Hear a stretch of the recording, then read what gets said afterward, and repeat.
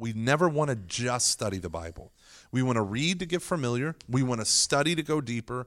But ultimately, we need to contemplate it so we can see the face of Christ and fall in love more.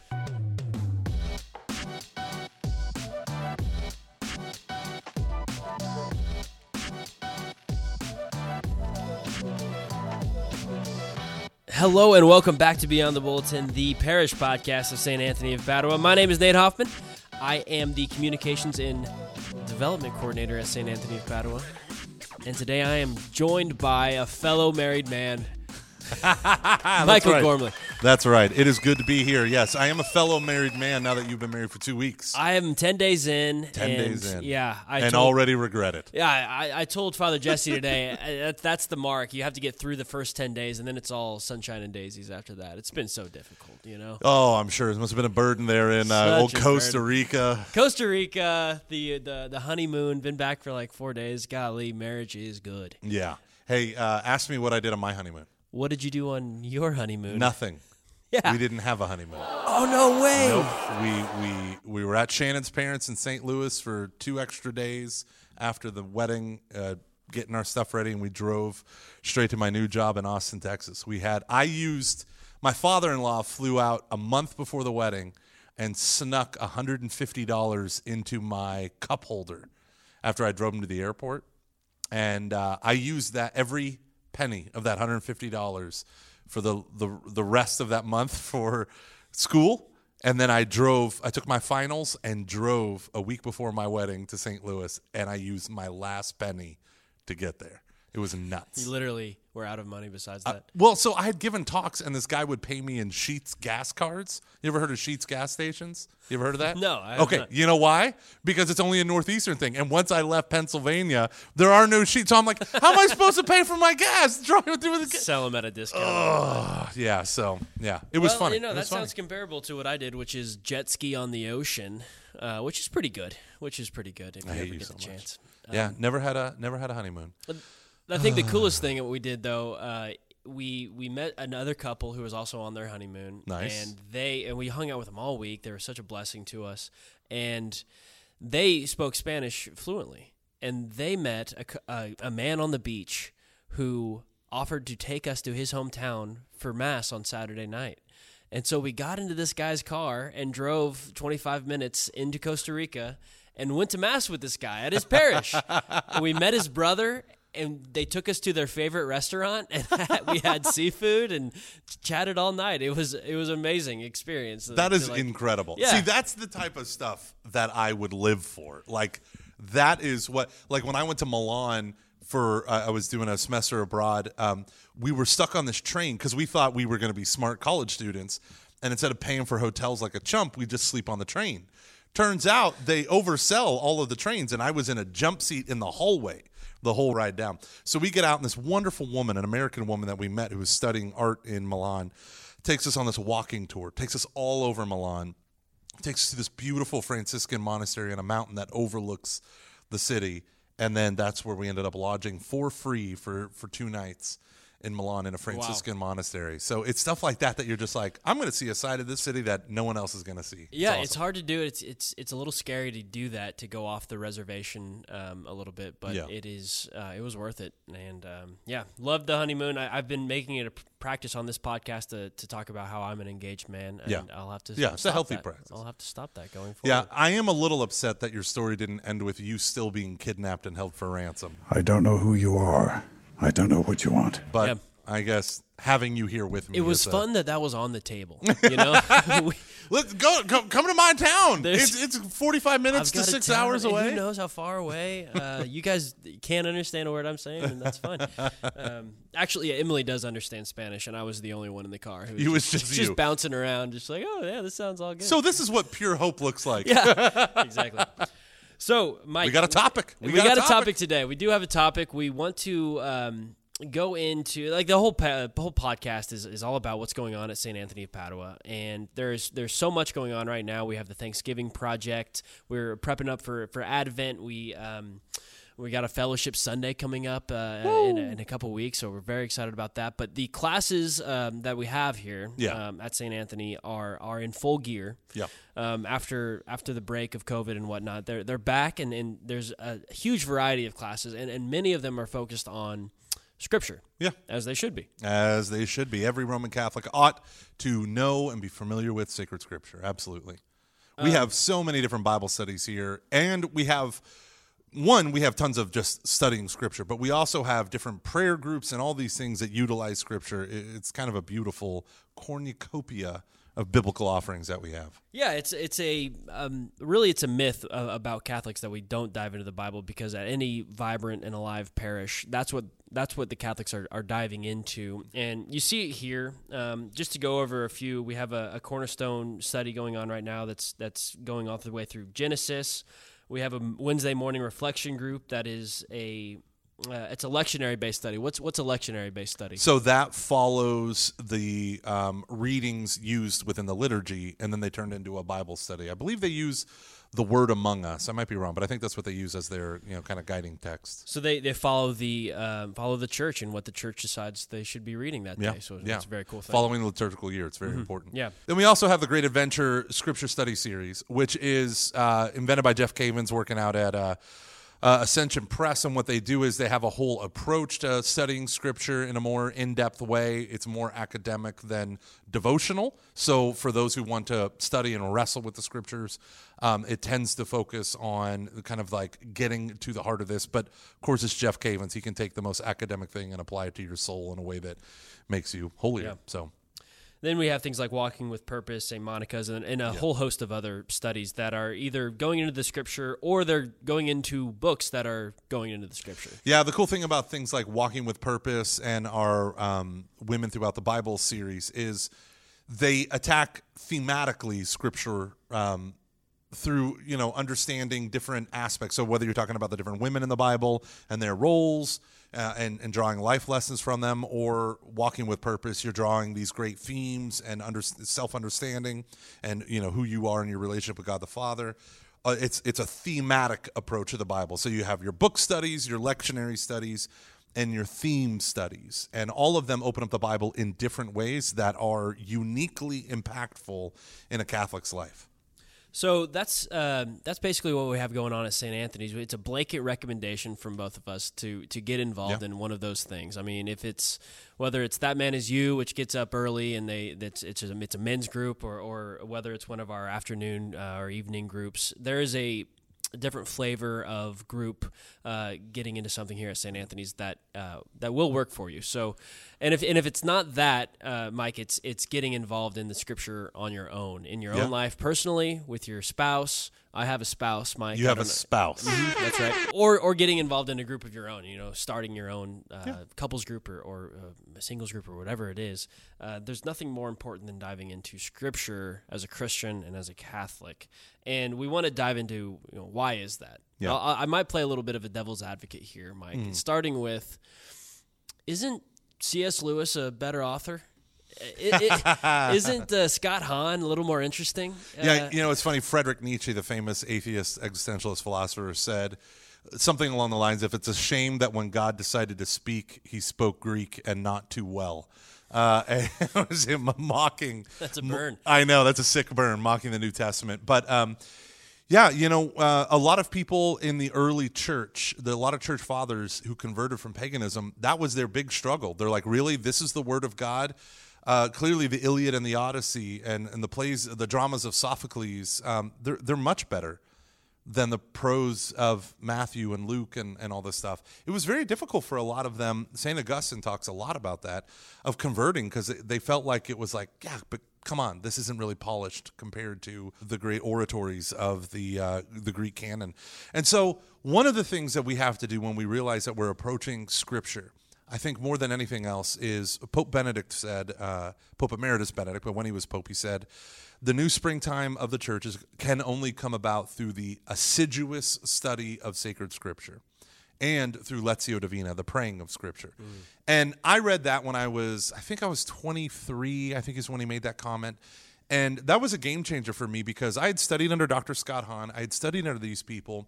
But the Bible for me, like when I would read Scott Hahn, I don't know if you ever do this where like you're reading a book and then there's a scripture quote and you're like, yeah, I know that. And you kind of like skip over. It. Yeah. It's like seeing a song when you're reading Lord of the Rings. You're like, I don't need to read all of that. Oh, gosh, I'm the exact opposite with that. But I would do that all the time. And there was slowly this change within me that the more I studied Scripture and the more I prayed Scripture, the more I could stop at those moments when they quoted and actually rest in these words more than I would in the words of Scott Hahn. Scott Hahn always reminds us that there's a lot of books that are written about God. The Bible is different because it's words about God in God's own words. And that's something that should give us pause. There's a lot of books that are written about God. The Bible is different because it's words about God in God's own words. The greatest talk I've ever given and the most, incredible, repentance, holiness, whatever I've ever inspired is nothing compared to the Word of God. Because every word, even Leviticus, every word is anointed by divine inspiration. Every word. And so you can read something that you think might be trivial, and it can have this effect of a life-changing thing, even something like Leviticus, right?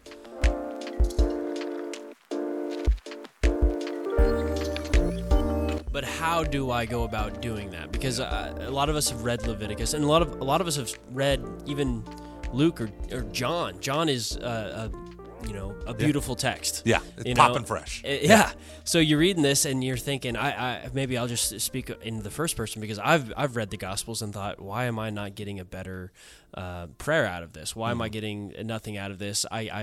Sometimes I'm more inspired listening to a talk by Mike Schmitz or Father Mike Schmitz or reading something by Bishop Barron. So what do I need to do to be diving into the Scriptures more deeply?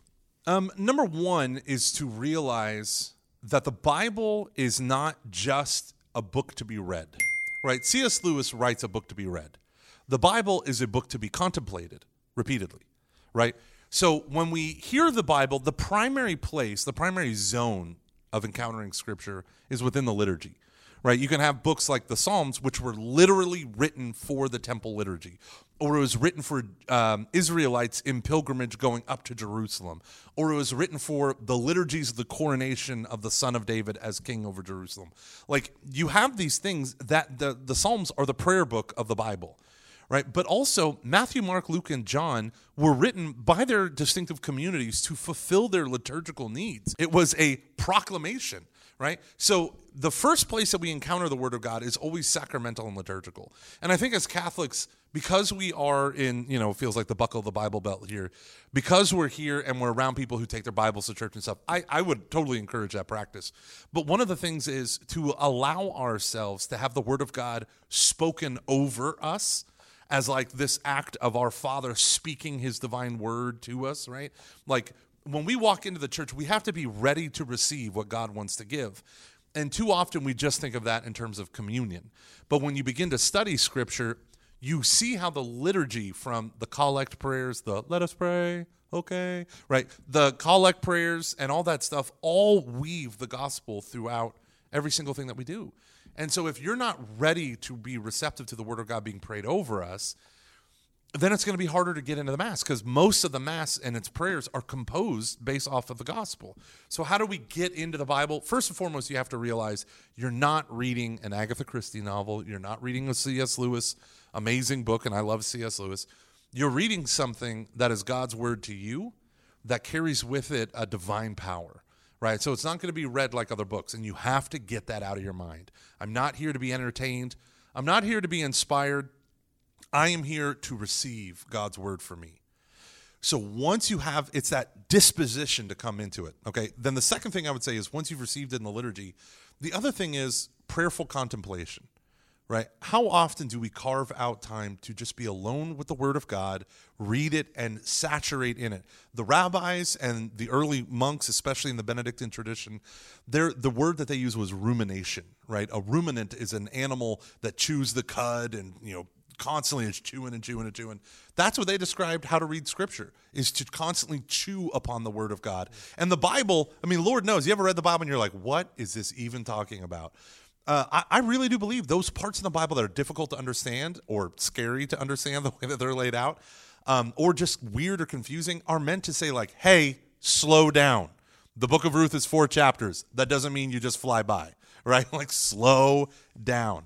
And so as a Catholic, then the next thing would be get a guide. Get a guide. When I read the Iliad for the first time, I read it in a book that had a 150-page introduction, because I've never read the Iliad before. I wasn't in a class. I didn't take an ancient Greek literature class. And I knew this was a really important book, but I didn't know how to navigate it. So I got a navigator. I got a guide. That introduction helped me understand it. So too, you and I, we should not just encounter the Bible on our own. I'm going to figure this all out. It's like, why? Because the Bible was a book that was given to the church. So let's receive it from the heart of the church, right? Imagine 2,000 years of people reading, meditating, reflecting, and living this sucker out. Let's do that. So there are specific Bibles that provide these intros and You can and do, commentaries? yeah. I mean, the most famous one right now is the Scott Hahn and Curtis Mitch Study Bible, published by Ignatius Press. They have black book, right? well, the New Testament's a big black one. The Old Testament's coming out here soon. But I don't think they're ever going to combine it because that'd be so huge, but I really wish they would. They also sell them in individual books. So you can buy the whole Bible now into those individual books. But there's another wonderful one from the Navarra Bible in Navarra University. I have that Bible, and I use it all the time. It's got quotes from... mostly the church fathers. It's church fathers and St. Jose Maria Escrivá. Yes, and yes. It's incredible. It's very spiritual, I would say, more so than this Scott Hahn's Bible, which is more academic. Yeah. But both good. Yeah, and then so I don't know if you follow Bishop Barron, but he participated in this. I think it was called the Brazos Bible study series. But what they did was, instead of getting biblical scholars, they got theologians to meditate on and provide commentary, because those are two different practices. The biblical scholarship is very weird in that, atheists are like the leading biblical scholars, but leading in a weird way, not exactly in the right way, but there's a lot of science behind it, a lot of philology and archaeology and history and stuff that's incorporated into studying Scripture. So it's always good to have recourse to the sciences and people who are full-time, and this is their term, exegetes, people who exegete Scripture for a living. Having commentaries from them, very handy, right? That's what the Scott Hahn stuff, it'll get you into that sort of approach. But you could buy, I've had biblical commentaries on the Gospel of John, for instance, that are books long, not, we're talking thousands of pages. So. Right. So you just said a word there, exegetes, Yeah. and exegesis is another word. So EXEG. I'm not going to spell. Yeah. So it means so there's exegesis and eisegesis, and eisegesis means I read into the text. Exegesis, exit, to go out of. What I are we read supposed to from the do as text. Catholics, just reading the Bible? Are we supposed to do exegesis on the Bible and get meaning out of it ourselves? Yeah. Exegesis as a scholarly work, you're not going to do. Like, I remember as an undergrad, we had to write every biblical studies class you had, you're supposed to write a 5-page exegesis on a passage. But then the professors are like, you don't really know the biblical languages. You don't really know any of the content. You haven't been reading for 20 years. You're not really doing an exegesis. You're writing an essay drawing from these commentaries in order to understand. This is the thing that I think a lot of times we lose sight of. So many people want to rush to interpret the Bible. And when we were taught to read Scripture, it was read, observe, interpret. Right? Because everyone wants to read and interpret. Well, this means this, and this means this. And one of the things you lose sight of is how the crafting of the story tells the story itself. So the way I describe it, I fake woodwork. I don't know about you. Are you handy? I know we brought this up. Yeah, I'm not handy at all either. But I've spent thousands of dollars on woodworking tools. Thousands of dollars. And I'm terrible. I have yet to make a right angle. And I'm not joking at all. I wish I was. That's the hardest angle to make. Maybe. I don't know. I've never made one. So one of the things that I've learned in studying is the work, the Nick Offerman, who is Ron Swanson from Parks and Rec. He has a woodworking shop in Hollywood. And I have his book, Good, Clean, Fun, and I was reading through it. And the precision that you need to make fine furniture is 1/64th of an inch. You can't be off more than that. Or your furniture is going to be, it's not going to work. It's just, you're going to be sloppy. And when you realize like that level of precision, when they talk about like the Amish building chairs without using a single screw and no glue, it's all joinery and stuff. It's so fascinating. That's, I think, one of the most perfect analogies for how the ancient writers wrote the Bible. Because when they wrote, they weren't writing just to slap together a narrative. First was this God called Yahweh encountered a people, Israel, in history. That changed their history, right, forever, right? They're the most unique people in human history because of the God that elected them. And then when you start to hear this story and you start to read, when you start to read the story, you realize that this book is not a holy book like other holy books, right? This isn't a guy on a mountaintop collecting a bunch of visions, spilling it all out into a wisdom literature, and then here you go. There's wisdom literature in it, but again, even that wisdom literature is unlike any other ancient religion's wisdom literature.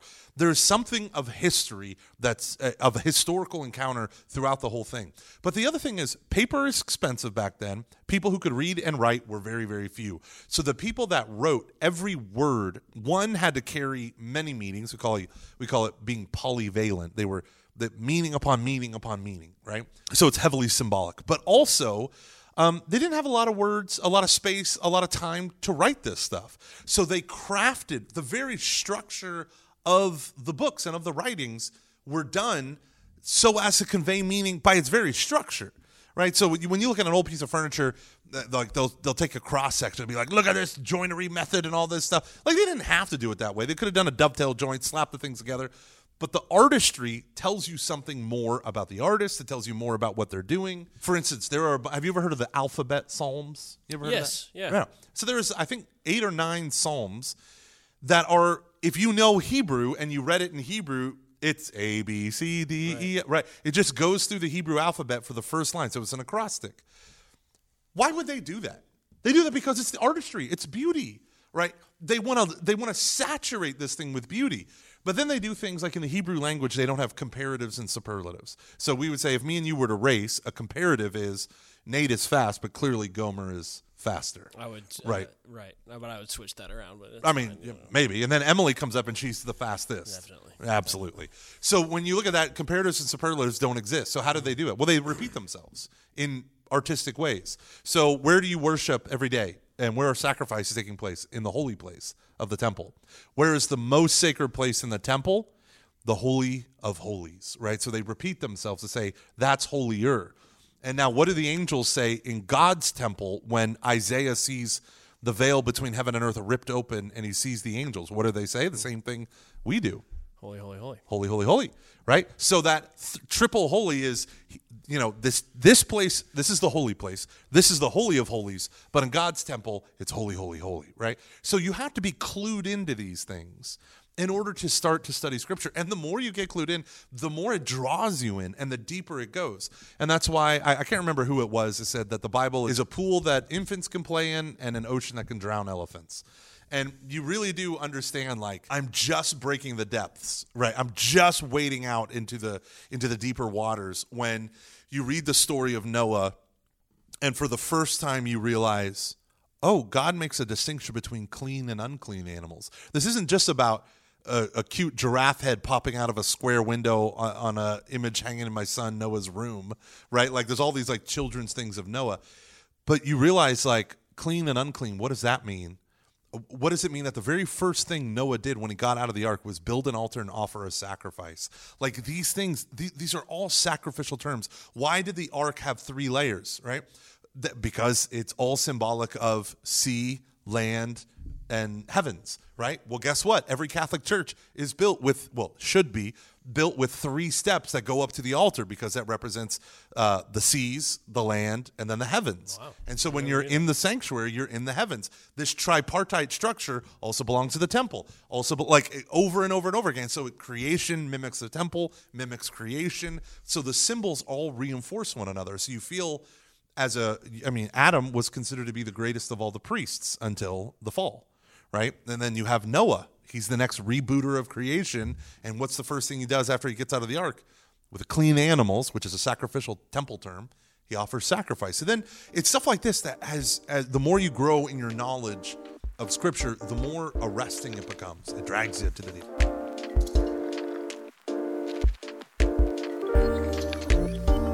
Yeah, that is fascinating. I think the book of Genesis and the fall is one of those stories that you can read to a child and they can sort of glean their meaning out of it. Yeah. But then you'll be forever documenting and diving into the symbolism of that story. I mean, there's books and libraries written about that, never ending, really. Yeah. So do you need to have that knowledge first to dive into the Bible, or how are you supposed to get to the place where you can glean all of this information or all this meaning from Scripture before having it? Yeah, so the way I tell Catholics who are completely foreign to studying Scripture is I tell them, first, you have to go to Mass often enough that the words of the liturgy are being sacramentalized right in front of you, right? They're being made concrete. They're incarnational right in front of you. And so we should already have a knowledge of Scripture. If you go to enough daily masses, if you go to enough weddings and funerals, right, in a year or in 3 years, you will have gone through almost the entire Bible. The Catholic Church, in our lectionary for our Sunday readings or daily readings or whatever, we have a 3-year cycle A, B, and C, which Matthew, Mark, and Luke. And then John is used often for solemnities, feast days, other things like that. And so when you begin to go to these things and experience it, that's our first entry point. It's through the liturgy, which is where it should be. The second entry point is I love the Jeff Cavins method. Right? Are you familiar with Jeff Cavins? Not Do you really. know him? No? Not really until coming here. We had him, yeah. So we've had him here at the parish a couple times, and he had a pretty life-transformative event right before COVID, coming with Father Tom and Jerry Treziak going up to the Ferguson unit and praying with the inmates up there. And it was really powerful for him. And so he's investing a lot of his life now. Him and his wife spent all of COVID discerning, like, where are we going to go next? And they said that prison ministry is going to be one of those main things. Yeah, it's so beautiful. But what he did was he studied under Dr. Scott Hahn, and they're really good friends. And Dr. Hahn has this view of the Bible as like 7 big covenants. Adam and a holy couple, Noah and the family. So it's a collection of couples. You have Noah and his wife, and then his 3 sons, Shem, Ham, and Japheth, and their 3 wives, or their wives. And then you have, so that's a household. Then you have many households, which is a tribe. Now we're in Genesis 12, and you have Abraham, who's a chieftain of a tribe. And then you have the 12 tribes in Exodus, under Moses. You have the 12 tribes of Israel. And then you have, what do you have when you have many tribes? You have a kingdom. So now we got the kingdom covenant under David. That's the 5th covenant. So we got Adam, Noah, Abraham, all in the book of Genesis. Then Moses and David, taking us all the way up to the New Testament time. And then we have the 6th covenant being Christ and the church. And then we have the final 7th covenant being when God is all in all, right? So these are the big salvation historical views of the church, right? You look at the succeeding covenants of God ever widening his family, right? So a couple, a bunch of couples, a household, a bunch of households, a tribe, a bunch of tribes, a nation, a bunch of nations, a kingdom, all the kingdoms of the earth, Catholicos, right? Catholic, right? Pertaining to the whole. You have the universal church, right? So what else is left but the end? So for Dr. Scott Hahn, it was so important to see that vision when he was a Protestant converting to Catholic, because the covenant theology we hear this word all the time, covenant, covenant, covenant. For him, he realized that covenants made family bonds, but you did it through swearing a sacred oath. And in Hebrew, the word to swear an oath means shavah, to 7 yourself, the number 7. And it's like, it's so funny. And so he begins to see, here's these 7 covenants that God is making with humanity. And then he looks at Christ and he says, and here are the 7 oaths that we swear, known as the sacraments. And it's funny that in Latin, sacramentum means sacred oath, right? So you begin to look at these layers and layers of meaning, and it's right there in the church that the sign of the covenant, why 7 days of creation? Because creation and God's making a covenant with creation. And Adam is the high priest and king and father of that covenant. And when he fails, he tears us all down with him. So if you understand that trajectory, you can understand so much more. So then what Jeff Cavins did is he took those 7 covenants. He said, okay, but how can I get people to get the big picture? And so he said, okay, well, let's break it down to just the historical books, right? So you got Genesis. That covers thousands of years. Then you got Exodus. That covers, 40 to 80 years. Then you go to Numbers. You skip Leviticus, which is priestly code and all this stuff, and you skip Deuteronomy, which is more legislation. So, and I'm trying to do this off my memory, so I know I'm gonna butcher this. But you go Genesis, Exodus, and Numbers. Then you're in the Holy Land, And you have Joshua, who takes them into the promised land and begins, the walls of Jericho come tumbling down. Then you go to the judges, and the judges were, because God was king, it was a true theocracy, God was king over them, but every so often when the Philistines would get uppity or the Canaanites, they would raise up a judge who would rule the military and defeat the bad guys, right? So you have the successive judges, the people kept falling into sin, all this stuff. Then you have 1st and 2nd Samuel, the rise of King Saul, but then ultimately King David. And then you have 1st and 2nd Kings. So that builds on with the whole storyline of the divided kingdom, because so it was King David, King Solomon, and then King Solomon's son broke the kingdom in half. And now you have in the northern kingdom, kingdom of Israel, the southern kingdom, kingdom of Judah. And you have that narrative carrying all the way to 1st and 2nd Maccabees, where they had a little bit of freedom. Then they ruined it. But so you have the story of 1st and 2nd Maccabees, and then for the New Testament, Jeff Cavins recommends Luke and Acts, because it's the same author of both, Luke. So you get this big sweep. So if you're in 1st and 2nd Samuel, if you're reading Judges, you can then read the book of Ruth and be like, this takes place at the time of the Judges. I now understand this is before the rise of the kingdom, but after Joshua moved the people into the promised land, right? Or then you could be reading the story of Elijah, being like, oh, okay, this takes place during this time and during this reign and during this queen up in the north. Oh, well, up in the north, that means it's after the northern kingdom broke with the southern kingdom. And so you can start to understand where you are in the big. So people need to know where we are in the big picture. It's hard for Catholics to read a prophet and not understand where it fits chronologically.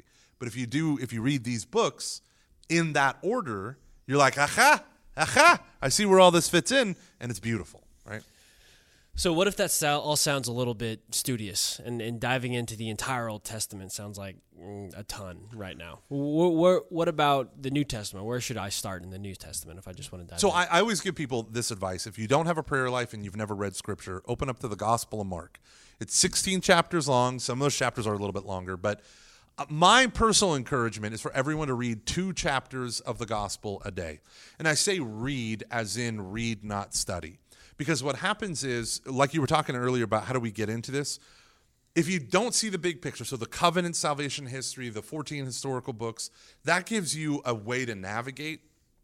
But how do you actually get into it is you have to become familiar with it. Hearing it at Mass and maybe in adoration or wedding funerals and liturgies and stuff, that's good. But you got to read the thing. You got to read it. Yeah. It'll take you maybe 15 minutes to read 2 chapters of a gospel. So if Mark's gospel is 16 chapters long, and you'll be done with it in 8 days. If you can invest 15 minutes for 8 days, which I think all of us can, right? If all of us can invest 15 minutes for 8 days, you begin to get the story down, the narrative flow, the teachings of Jesus. Mark writes in a very abbreviated way. He skips all the infancy narratives because the Romans wouldn't have cared about that. They're a bunch of ADD people. He just gives them the action. Starts with John the Baptist. Here's what happens next. Literally, he uses the word immediately more than every other author. And I think it's because immediately was like the lens flare or the exploding car of their day. J.J. Abrams of the gospel writers. Yeah, exactly. And so it added action and excitement and all that stuff. So within that context, you just have this easy, accessible, like, oh, I remember that parable. I remember that story. I remember that, oh, Jesus is telling this parable in opposition to the Pharisees who are opposing him. Oh, that's fascinating. And you learn to habituate the life of Jesus. So many people don't understand. The reason why Christians are jerks is because we think we got all the truths, but we've ignored Jesus. Jesus says in Revelations, he says, write the letter to the church in Ephesus. He's like, I'm praising you for all these good things, but here's the one thing I have against you. You have forgotten your first love, right? And he calls them to repent and return, or he will remove their lampstand, destroy their church. And the idea of being so great and having such devotion and knowledge of doctrine, but forgetting our first love, right? So that's where the Bible, we never want to just study the Bible. We want to read to get familiar. We want to study to go deeper.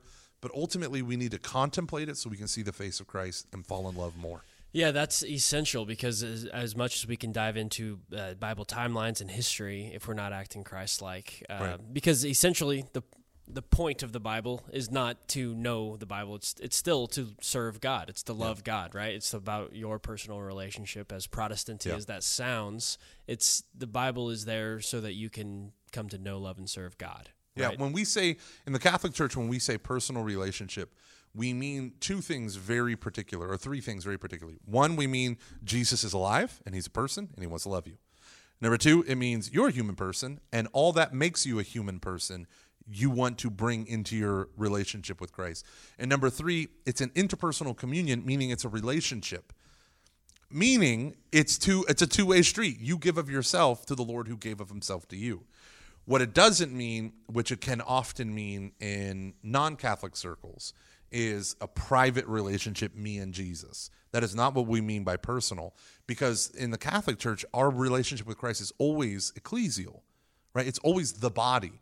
Jesus saved his bride, the church. He didn't save everything all the time or else there would be no hell. He saved those who end up, the reason how you know you're saved is because you're a part of the church, right? So those in heaven are in the church. They're in the church triumphant, but they're a part of the body of the church. You're only saved if you're a part of the body of Christ, right? So think about that. You are only saved if you're a part of the body of Christ. Now, people can be part of the body of Christ outside, the visible walls of the church from our perspective. God is sovereign. He saves. But at the same time, he saves. But who survived at the time of Noah? The people in the boat or the people outside the boat? People in the boat. What is heaven? See, this is a thing that it's so fascinating to me. We all have a Muslim view of heaven. And a Muslim view of heaven is it's the paradise of earthly delights. The things, in many conceptions in Islamic heaven, it is the things forbidden to us here on earth we indulge in up there, right? And the virgins and all that stuff.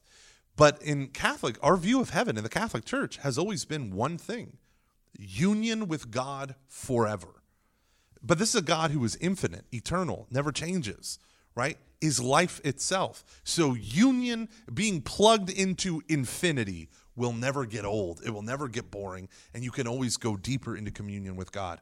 So when you say, how do I go to heaven? Heaven is union with God. So the question is, how do I get that union? What we get by grace, Christ is by nature. He is the union of humanity and divinity. This is why the Nicene Creed that we pray at Mass is so important to understand, because that's what he is. He overcame the alienation of sin. So if anyone is saved, it's because they're united to Christ. Now, if someone wants to, if God is working outside of the sacramental life, that's required from us. That's not required from God. He can work and will and do whatever, God wants to do. So he can give his grace in some secret way to someone and lead them into truth in some path before some missionary can reach them, right? That's not up to us. We are not the saviors. Okay, fascinating. Yeah. Lumen Gentium 15. Yeah. So speaking of, there's actually a challenge going on through Word on Fire right now to a sister encyclical of Lumen Gentium. Is that accurate? Yeah. So wait, that was not part of Vatican II, was it? A sister encyclical is just a funny way of saying it. No, it's a document from Vatican II, Dei Verbum. Is Lumen Gentium also Lumen Gentium is too. I think I'm right. You were right. You were totally right. I think I'm right. They're both what we call dogmatic constitutions. Mm-hmm. So Lumen Gentium is on the church, and Dei Verbum is on sacred scripture and the life of the church. Yeah, so right now, Word on Fire is challenging folks to read Dei Verbum this month, in the month of November, in 2 weeks essentially, and it's a short document. It's really not too involved, and it's all about the importance of Catholics reading sacred scripture, what sacred scripture is, how to enter into it, and why it's essential to our faith life. So it's a document of the church, came out of Vatican II, and it's important for all of us to have that background and knowledge while diving into scripture. Have you read Dei Verbum? Many a time. Many a time. I love it. It's insanely good. And the first, if you wanted to dive into it, I mean, the first 15 or so paragraphs are some of the most hardest hitting, beautiful things in all of Vatican II. It's truly beautiful. And many people have actually read it without realizing, because huge chunks make up paragraphs in the first part of the catechism. So in the catechism, the first part is on the doctrines, what we believe. And before section 2 walks through the articles of the creed, but section 1 lays down foundational theology. And one of the questions is, how does God come to meet man? And Scripture is one of them. And so when you start to read the catechism references on Scripture and the interpretation of Scripture, the inspiration of Scripture, that's all Dei Verbum. You'll find DV1, DV11, DV12. So that's all Dei Verbum. It's a beautiful document. It's one of the most beautifully written documents of Vatican II.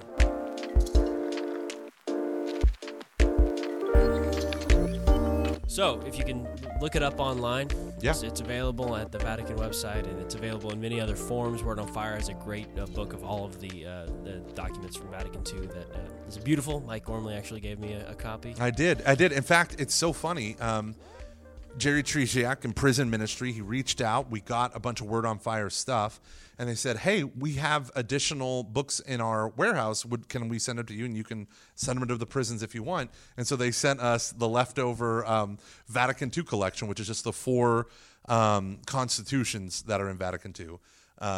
Dei Verbum, Sacrosanctum Concilium, which is on the liturgy, Lumen Gentium, and then the other one that I'm forgetting. What am I forgetting? The Return of the Jedi. Oh, yes. Everyone always forgets. No, Raiders of the Lost Ark. Yeah. Raiders of the Lost Ark. Raiders, the best Son of a one. gun, why am I forgetting? What is it? Oh, and Gaudium et Spes. Gaudium et Spes, which is the GS. Church of the Modern World. Yeah. So within that context, Bishop Barron has this book, and the book is great. I think people should get it and look at it. A lot of our parishioners took our leftover copies after I gave them out as gifts to our priests and deacons and staff members. But you can get it online for free, and it lays out, if you're a fan of Pope Benedict, which I am, Pope Emeritus Benedict, I have tons of Ratzinger books before he became Pope. Like, I was following him as a theologian for years. I love the way his mind works. Now, I'm a Thomist. I follow St. Thomas Aquinas. Cardinal Ratzinger is an Augustinian, right? So he especially in a lot of his writing style and the way he approaches meditating, bridging the gap between the Bible and theology. It's very fascinating. In fact, the greatest of all Augustinians, in my opinion, is St. Bonaventure. And especially for Dei Verbum was shaped and molded by Cardinal Ratzinger more than anyone else. He was a pariti at the Vatican Council, which means a theologian expert that assists the bishops. And he was driving home this understanding of the historical weight of inspiration, how it was an encounter of real people in real time who were trying to understand Yahweh, right? This God who met Moses in a burning bush and who conquered their enemies and all this stuff. Like, how do you understand this God in this context? Yeah, and that's a whole thing we didn't really dive into, but I remember realizing, I was reading like 2 Peter and his exhortation to the church, and also realizing that this was written by a fisherman. This is coming out of the hand of a guy who clearly was literate, but maybe only just so, right? Yeah. So to make that realization that these were men and women who had the encounter with God, but God used them as a writing stylus. Yeah. But thinking about it in that way, and the realization that since they're all writing in a not in a vacuum, but in the place and time that they were, that the culture had an effect on the Gospels. Yes. So they wrote in a specific way because of their culture, and I think that speaks volumes. And we have to know that culture, and we that affects us today because our culture can and should affect our evangelization and in certain ways. So just to be aware of all of that. And so just going right to Dei Verbum, right? Dei Verbum, when it talks about the sacred authors, that meaning the human authors of sacred scripture, it says that God made use, and just so for the record, I don't have the document in front of me, so I'm doing this all of memory, but it says that God made use of these men to the point where they were true authors. They were 100% authoring by their own power, but also they had the gift of inspiration, which means that though they were free to create and draw from their own culture and their own language and their own whatever, their own idiom, that they express all that God wanted and only what God wanted. And when you start to understand that, you begin to say, wait. You mean these people were totally free to write what they wanted to write, but also simultaneously the divine nature worked with them, that God got everything out that he wanted out, and there were no distortions that he didn't want. And you say, how is that possible? And you say, oh, you mean the perfect union between humanity and divinity? In a book that we call the Word of God? Yes, you see how the Bible is a perfect sacramental in so many ways of Christ.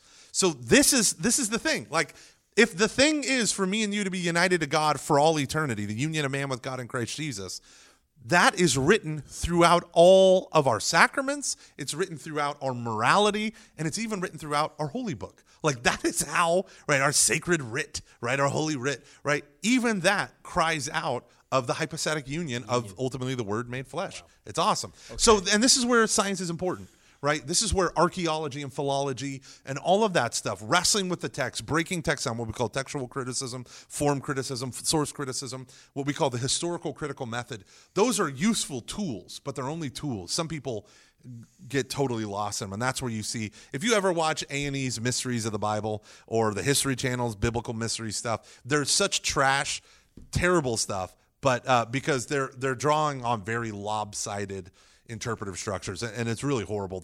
You sit there and you watch. I remember one episode where God came to Cain and warned him, if you do not do good, will not things go well for you? And then Cain went out and killed Abel, and this woman said, so God must be feeling really sheepish right now that he led to Cain's. And you're like, do you think that was the sacred author's intention? Right. Do you think is that really? So that's fascinating. Well, I think there's a lot more to be said about this, and I'd love in the future to go over specific books of the Bible and maybe how to look at Luke or how to look at Corinthians. You know, but Jonah. What's up with Jonah? What's up with him? Jesus said Jonah. Of all the Gospels or all the Old Testament books, Jesus talks about Jonah. You know, a Why? lot. Save it, Mike, for another Dang episode. it, I want to talk about it right now. No, we should. It's 45 minutes in. Yeah, Dang so it. thanks, Mike, for coming on, breaking it down. 15 breaking it minutes. down and building it up. So start, if you're hearing me and you've never read the Bible, open up Mark, read 2 chapters at a time, 15 minutes, 2 chapters, and when you finish it in 8 days, start back over at the beginning of Mark and do it again. Or go to a Wednesday morning, go to the morning mass and go right to the Wednesday morning lectionary-based Bible reflection. Pick a Bible study. It's okay if you don't know it. It's okay if someone says Habakkuk and you say, what's a Habakkuk, right? That's fine. People can help you. Right? We always know who the noobs are, because when you say a Bible verse, someone says, what page is that on? And everyone laughs, right? So what we want you to do, get a Catholic Bible.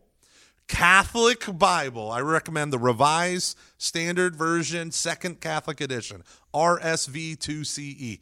Get a Catholic Bible, get it shipped to you, physical Bible. Don't get the paperback. Get the leather or the hardback, because paperbacks are terrible. Get that and start marking it up. Colored pencils, pencil, pen, mark it up. Read, wrestle. The word Israel, do you know what the word Israel means?